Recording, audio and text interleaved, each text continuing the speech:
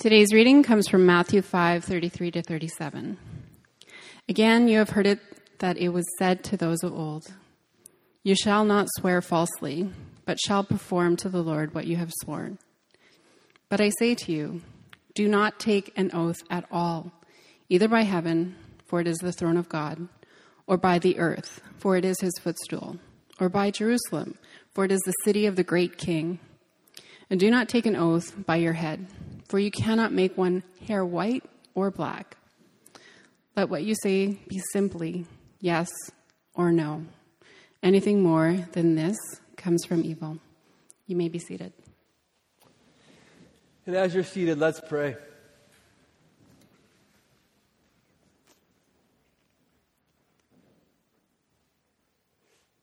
Heavenly Father, we confess, and I confess, that we come this morning with busy, anxious, restless hearts. Minds that have consumed a lot of information, been bombarded with a lot of messages and stories and visions of the good life. And we need your help this morning, Lord, by your Spirit, to hear what you want to speak to us. And so I ask that you would do that we would have eyes to see, ears to hear this better story that you are proclaiming to us this morning. And would we be gracious recipients of that? We pray this in Jesus' name. Amen. Well, one of the problems with following Jesus, if you're not a follower of Jesus, first off, welcome here. But one of the problems, I'll be honest, with following Jesus is that Jesus, he doesn't allow you to stay the same. He doesn't. He doesn't allow you to stay the same.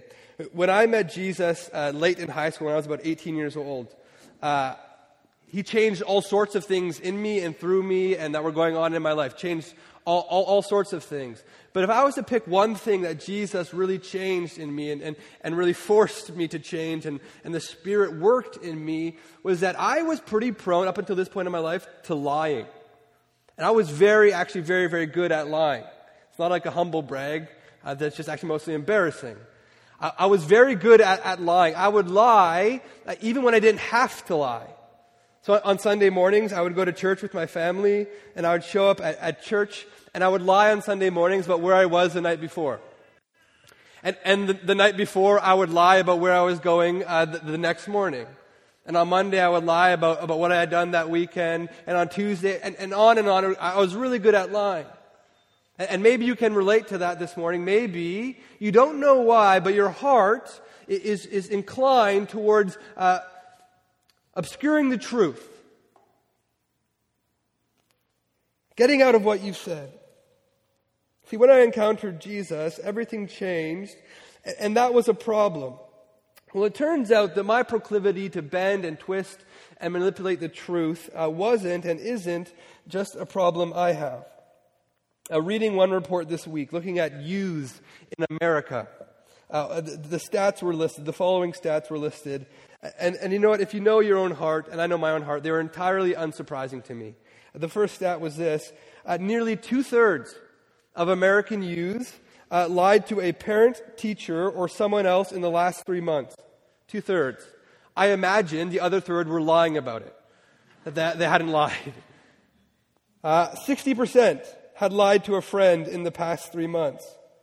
A third of American youth, maybe the teachers in this room can attest to this, a third of the American youth had admitted to cheating on a test in the last 3 months. Right? The glance at your friend next to you. Again, if we've ever walked outside our door before, these numbers aren't surprising to us. They're not shocking to us. In fact, they're quite casual. But maybe we can replace cold, callous stats with real, raw examples. Maybe you're here this morning as an employer, and you have an employee who wasn't honest about their hours and isn't honest about the work that they do. Maybe you're a parent. Maybe you're a parent and you're only now seeing the life your child was living, a life that's very different than what they told you. Or maybe you're just a Canadian. Maybe you're a Canadian and you're angry at the discrepancy between what politicians have promised on both sides of the aisles and what has actually come to pass. Or maybe you are that lying employee, that child, that politician. In our text this morning, Matthew 5:33 to 37, Jesus is taking his greater righteousness, this better than the scribes and the Pharisees kind of righteousness, and he wants to apply it to the way we speak, to the words we say, to the promises we make one to another. And here's how I want to break down this text this morning. I want to give us three headings to look at Matthew 5:33 to 37. The first is this: a call to remember. The second is a condemnation of evil. And the third is a command for simplicity. So a call to remember, a condemnation of evil, and a command for simplicity. First thing is this: Jesus invites us to remember. He calls us to remember who God is. If we were to go in our Bibles to the very beginning, to Genesis, we would read from the very beginning that what distinguished the God of Israel, what separated him from the other pagan gods of the other nations, was that the God of Israel, he spoke. He's a speaking God. If you read in the prophets how they condemn the idols of the surrounding nations, you know that one of their favorite phrases is to say that these other idols, the gods that these other nations worship, are mute. They don't speak. Fashioned by our hand, they don't speak to us. But Yahweh, the God of Israel, speaks. And better than that, the scriptures tell us, Yahweh speaks truthfully. And that means this: the words of Yahweh not only revealed the way things truly are, how this universe truly exists, but also they were words that could be trusted, built our lives upon. Yahweh does, Israel believes, what he says he will do. And so in the very earliest pages of the Bible, in fact, one of the earliest covenants or oaths we find in the Bible, we see that Yahweh makes a promise to Abraham, or a covenant with Abraham. And interestingly enough, he makes that oath or that covenant on the basis of who? Of who? Of himself. In Genesis 22, verse 15, we read this: "And the angel of the Lord called to Abraham a second time from heaven and said," listen, "by myself I have sworn." There is no other name, no greater name, no higher power by which God himself can swear. He himself is the embodiment of truth. He speaks truthfully. And so he swears to Abraham all these blessings and promises on the basis of his name, on the basis of who he is. Yahweh, it's revealed from the very beginning, is a God who makes covenants and vows and oaths with his people on the basis of his name. And so what you find then, as you keep on reading your Bible, is that in matters of great seriousness, notice this, in matters of very serious things, Yahweh himself is the standard by which his people are to make vows one to another. This is how God's people are to make promises to one another.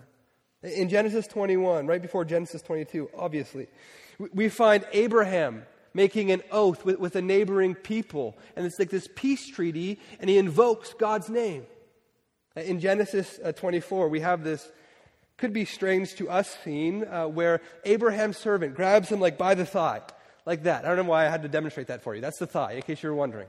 But he grabs him by the thigh, and in this intimate act, Abraham makes his servant swear to him that he will not marry off his son to a Canaanite woman.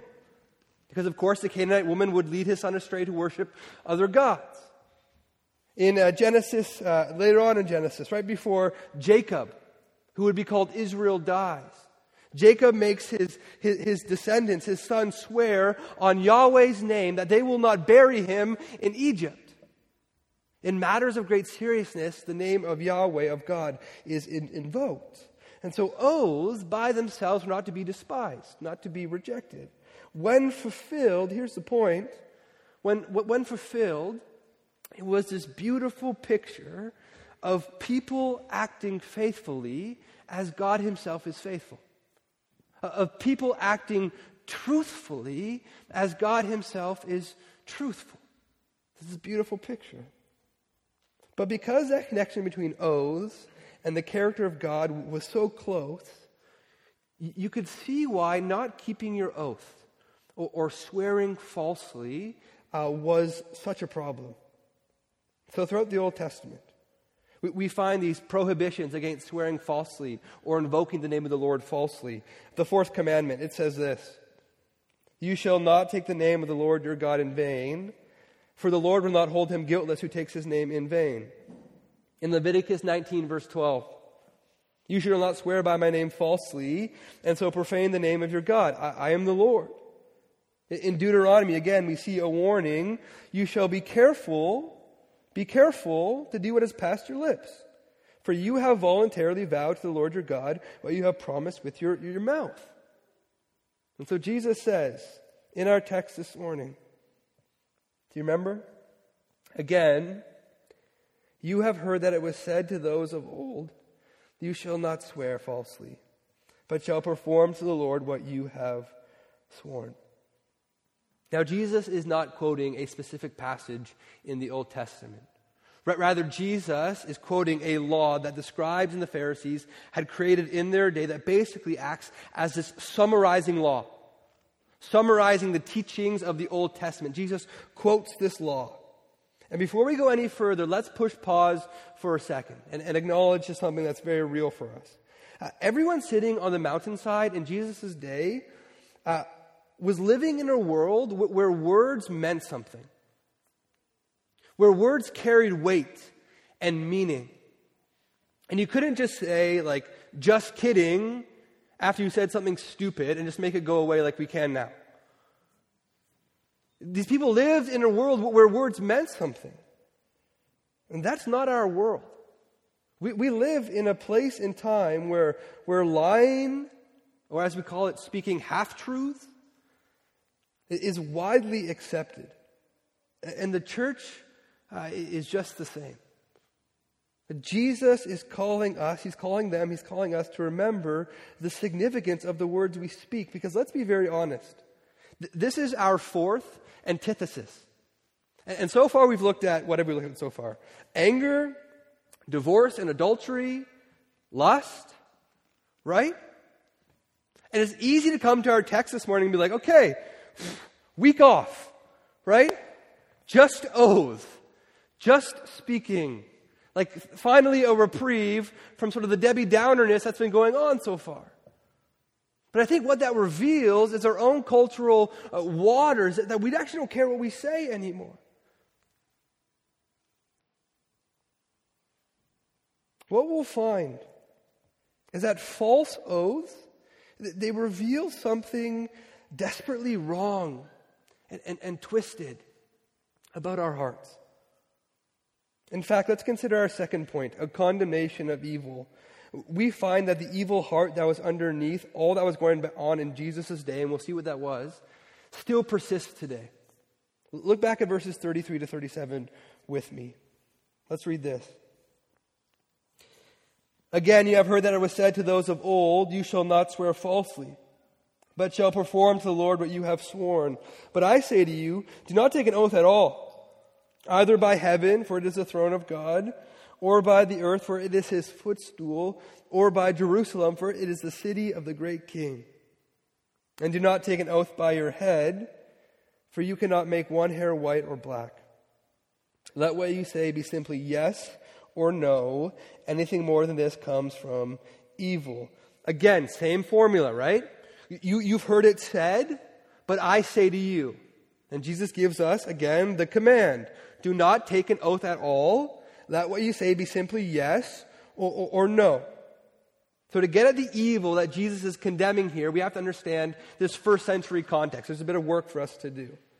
See, as we've seen, the command to not swear falsely was very much alive and well in Jesus' day. It was there. People observed it. They're like, yeah, this is a real thing, right? Our words matter. It matters what we say. But because people back then are like people now, they had devised a system of creating and taking oaths whereby they could skirt their responsibilities. So it worked like this. Rather than swearing by God's name, well, they could swear by heaven. And they could avoid, God altogether and just swear by earth. Or if they were swearing to like a religious person, they could swear by Jerusalem. They could make an oath by Jerusalem. So the religious leaders in Jesus' day had devised this sort of scaled system of vows by which they could indicate whether or not what they're saying was really important. And so they wouldn't swear by God's name because that's bad, right? But what they could do is swear by earth or by Jerusalem or by heaven, because that's not quite as important as Yahweh. That's not quite as holy as His name. This whole system, it comes to head very clearly later in Matthew. In Matthew 23, when Jesus is pronouncing woes on the scribes and the Pharisees, He attacks the system head on. In Matthew 23, He says this, "Woe to you, blind guides, who say, if anyone swears by the temple, it is nothing. But if anyone swears by the gold of the temple, well, he is bound by his oath. You blind fools, for which is greater, the gold or the temple that has made the gold sacred? And you say, if anyone swears by the altar, it is nothing. But if anyone swears by the gift that is on the altar, he is bound by his oath. You blind men, for which is greater, the gift or the altar that makes the gift sacred? So whoever swears by the altar swears by it and by everything on it." Verse 21, "And whoever swears by the temple swears by it and by him who dwells in it. And whoever swears by heaven swears by the throne of God and by him who sits upon it." So imagine with me this first century conversation. Imagine with me. Jim, someone says, because that's a good Jewish first century name. Jim, did Saul ever do that work for you that he promised? Did he ever do that work for you that he promised to do? To which Jim responds, "No, but you know what? He only swore by the temple. He didn't swear by the gold in the temple, and so I really don't have much hope of him actually fulfilling his vow, of him actually fulfilling his oath." Philo, he's a Jewish philosopher who lived around the time of Jesus. He describes sort of what was happening at the time like this: "There are some who have an evil habit of swearing incessantly and thoughtlessly about ordinary matters." Basically, people are skirting the truth by making oaths using different sort of technical requirements. Now, I would say, imagine what kind of world this creates, but when people can't be trusted to do what they say they will do. But I don't have to say imagine, do I? I don't have to, have us work to think of that world, to think of a time like that. This is the world that we live in. It's our world that we live in. Yuval Harari, one of our modern day philosophers, he wrote this: "As a species, humans prefer power to truth.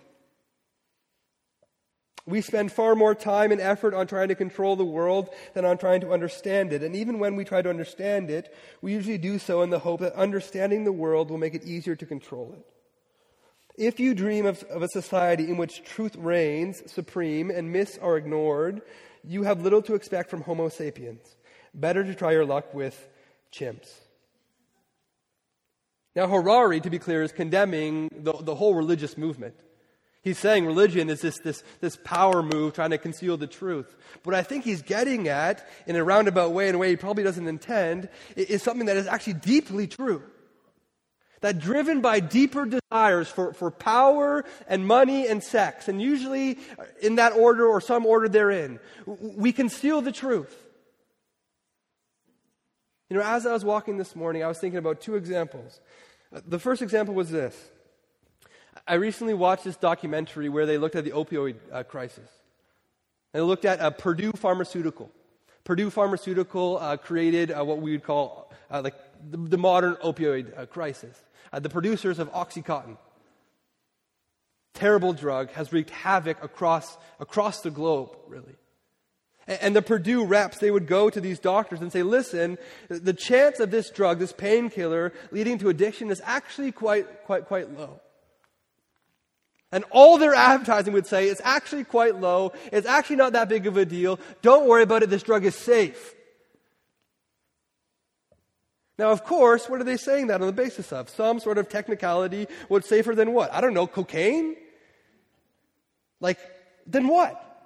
Skirting the truth on big, systemic, evil levels. But skirting the truth isn't always that nefarious, is it? I find when I skirt the truth, when I tell what I call a half-truth, it is often because I want people to think something of me. Just like me. Accept me. Hear my cool story that might be embellished a little bit. We have to hold both of these examples in tension here this morning. It is in the big evil things of this world, but it's also in our hearts, in small little ways. We live in a fractured world where the words that proceed from our lips, intentionally and maybe not even intentionally, they misrepresent our hearts. And the big truth in Matthew 5 and in Matthew 23 that Jesus brings to bear on us and Purdue Pharmaceutical, the big truth that he brings to bear on everyone this morning is simply this. Ready? God is everywhere. He's everywhere. In theology, we call this his omnipresence. His omnipresent lordship or kingship. Everything belongs to him. And so listen, there is no way of getting around the fact that any falsehood, any lie, any quote-unquote half-truth is directly or indirectly an affront to God. One commentator, he summarizes what Jesus is saying like this. God is king over all. Over all. Any oath that touches anything under God makes a person accountable for the words used. I want to be very clear. We could paraphrase Jesus as saying something like this. Just because you appeal to some lesser thing, that lesser thing, even just a silly old altar or even just your head, that lesser thing is under God's rule. It's under God's reign. You can't make your hair white or black, but guess what? He can. He can. So as it currently stands, you're intentionally deceiving one another through oaths. And in some way, all of this leads back to the great king. I think what Jesus is getting at is listen, we think about our lives only existing on this horizontal level. Only creating chaos amongst us, amongst other people. But Jesus is saying eventually those lies curve upwards. That there's a vertical dimension when we lie and withhold the truth from one other people. That ultimately our lying, our refusal to uphold our promises is an affront, is a stench to our Father. And so Jesus concludes, let what you say be simply yes or no. Anything more than this comes from evil. We're going to look at that first half of that verse at the end, but I want to look at the second half right now. Did you hear that? Anything more than this comes from evil. The root of all lying, of half-truths, so-called harmless deception, is ultimately evil itself. Again, put ourselves in the shoes of those first century listeners sitting on that mountainside. I have to think that some of them, if not all of them, but some of them would have thought back to the very first lie ever told. They would have envisioned the serpent slithering beside Eve and whispering 4 words into her ear. Did God really say? Did God really say? Did he really say? When Jesus is talking to a group of Jews in John's Gospel, Jewish people eager to make sure that Jesus knows that they are true children of Abraham, true children of God. Listen to what Jesus says. He says to him, and can you imagine? This is Jesus, meek and mild. But he says this, you are of your father the devil, and your will is to do your father's desires. He was a murderer from the beginning and does not stand in the truth because there is no truth in him. Think about the contrast being painted here. If Yahweh is true and holy and does whatever he says he will do, over here the contrast is that of the devil, and he is the father of lies. Inherent in their character. In their nature are these two things. When he lies, he speaks out of his own character, for he is a liar and the father of lies.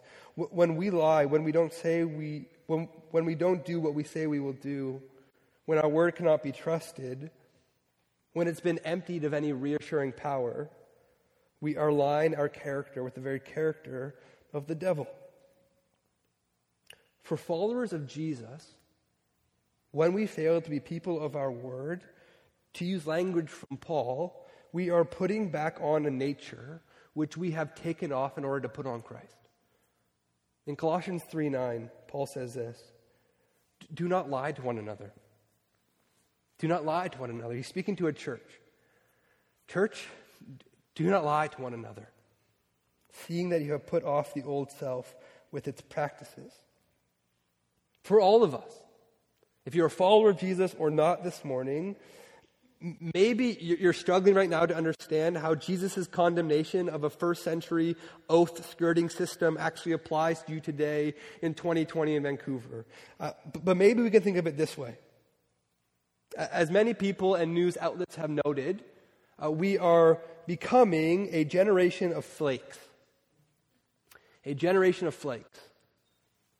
Elle Magazine, not a periodical I typically read, but Elle Magazine, nothing wrong with Elle Magazine, has called it the golden age of bailing. We live in the golden age of bailing. Ghosting. Now, I got married before a dating app, so I had to read about this. But ghosting is this act of just disappearing from people's lives, typically those you've met via a dating app. This is now a frequently used term, to ghost someone. Think about this.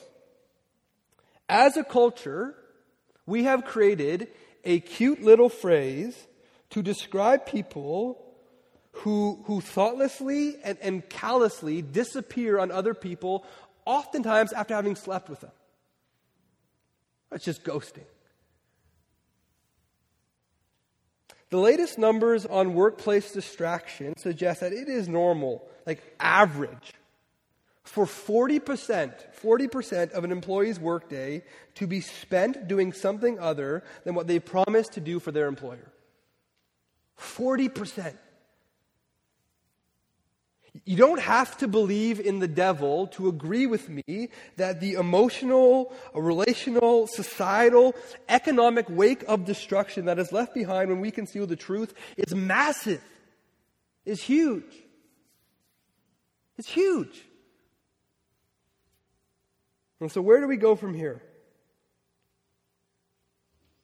I had a professor who said this, Jesus doesn't end with condemnation, always with invitation. And so what is Jesus inviting us into this morning? What is the good news for us? I want to suggest this. Jesus is inviting us into nothing less than a whole person disciple who speaks and promotes and loves what is true. Let me say that again. Jesus is inviting us to be a whole person disciple who speaks and promotes and loves what is true. And this is seen in our third point, a command for simplicity. A command for simplicity. Look back at the text with me, verses 34 and 37. Do not take an oath at all, Jesus says. In verse 37, let what you say be simply yes or no. Anything more than this comes from evil. Now, before we look at what Jesus is saying, I want to be clear what Jesus is not saying in our text this morning. There are some in the history of the church who, with a genuine desire to love and be obedient to Jesus, have heard Jesus say, do not take an oath at all, and said, easy. I won't take an oath at all. Jesus says it, I won't do it. Where I grew up in southern Ontario, about 2 hours east of where I grew up, there was this Amish community. Now, if you don't know who the Amish are, you can watch, TLC and there are shows about them, leaving their communities. They don't watch television. They do the horse and buggy thing. They sell their furniture at craft fairs. Their jams are usually delicious, right? The Amish people have largely removed themselves from society. And in part, not entirely, but in part, because of verses just like this.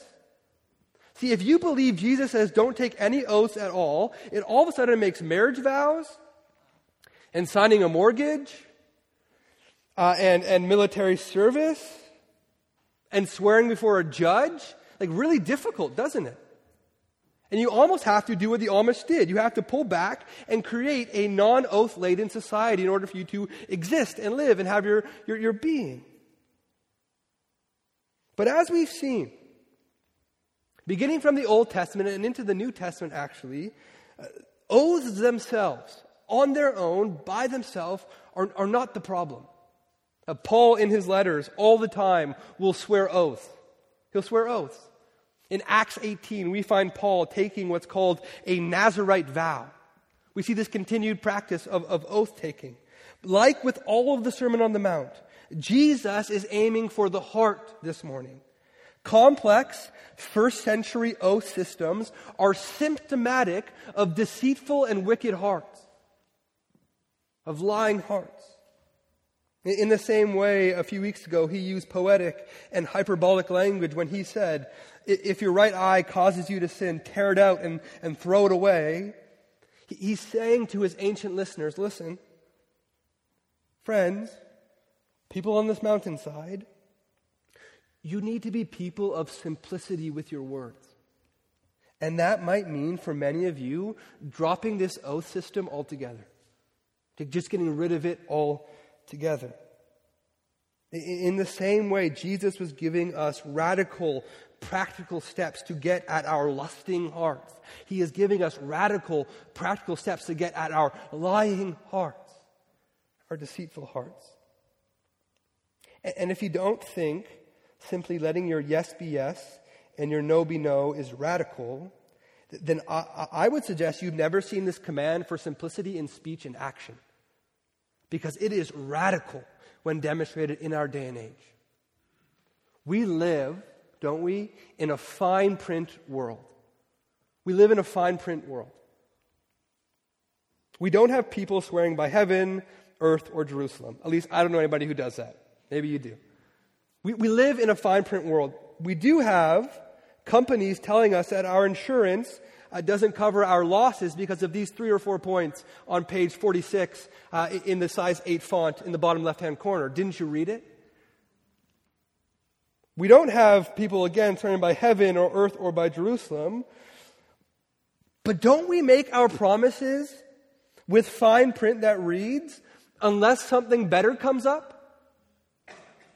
Don't we? Or if I'm not too tired? Or if I'm still interested when the time comes? We live in a fine print world and we've made peace with this. Just how we do things. It's no different in the church. In this way, the church has completely adopted its surrounding cultural waters. How radical, how strange.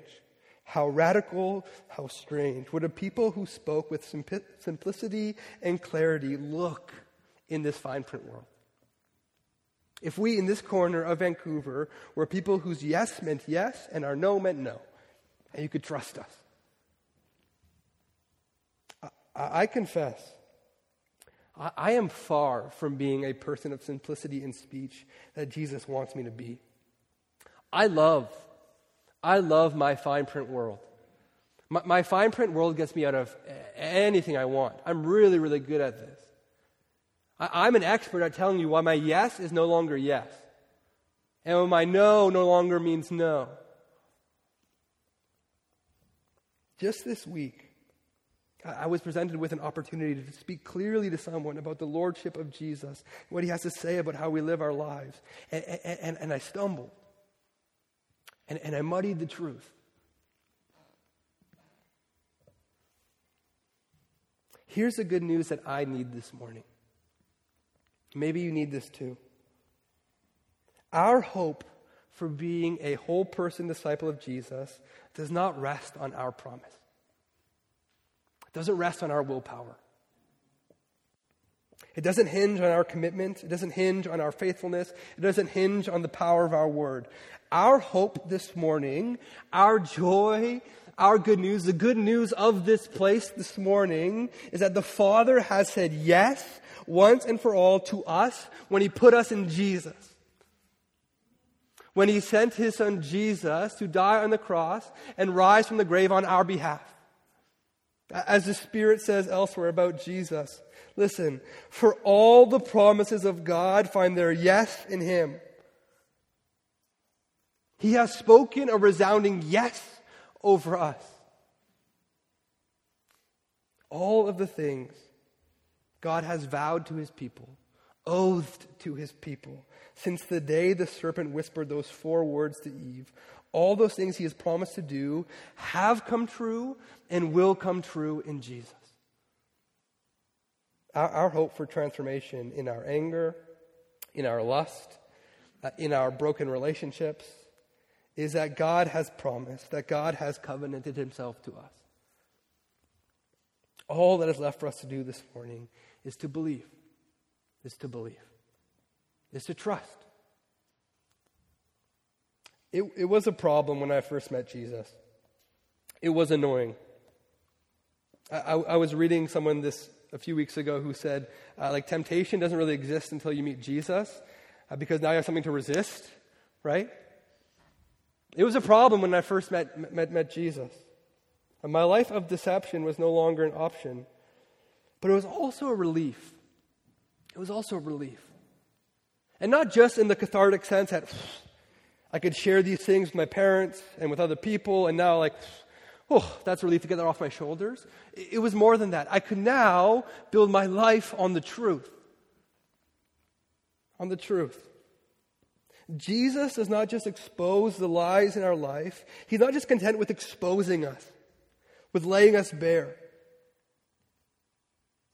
with leaving us in the corner in our sin just to remain there because He's punitive and mean and wagging His finger at us. No, Jesus does not leave us in our sin. Rather, He offers Himself as the one true person upon which we can build our life. The truth. So children of the Father, follower of Jesus this morning, hear me. Clothe yourself with Christ once again. Continue to put on the new self, that is Christ Himself being formed in you day by day by day over time. It's a process. To every person here today, follower of Jesus or not, come and meet Jesus, who has said yes to you and is not taking it back. He is not wavering. He will not ghost or flake on you. He is faithful. As we read, even if we are faithless, He remains faithful, for He cannot deny Himself. Would you stand with me as we respond? Thanks for listening. For more information about Christ City Church in Vancouver, please visit christcitychurch.ca. We invite you to join us in praying that God's kingdom would come in Vancouver as it is in heaven.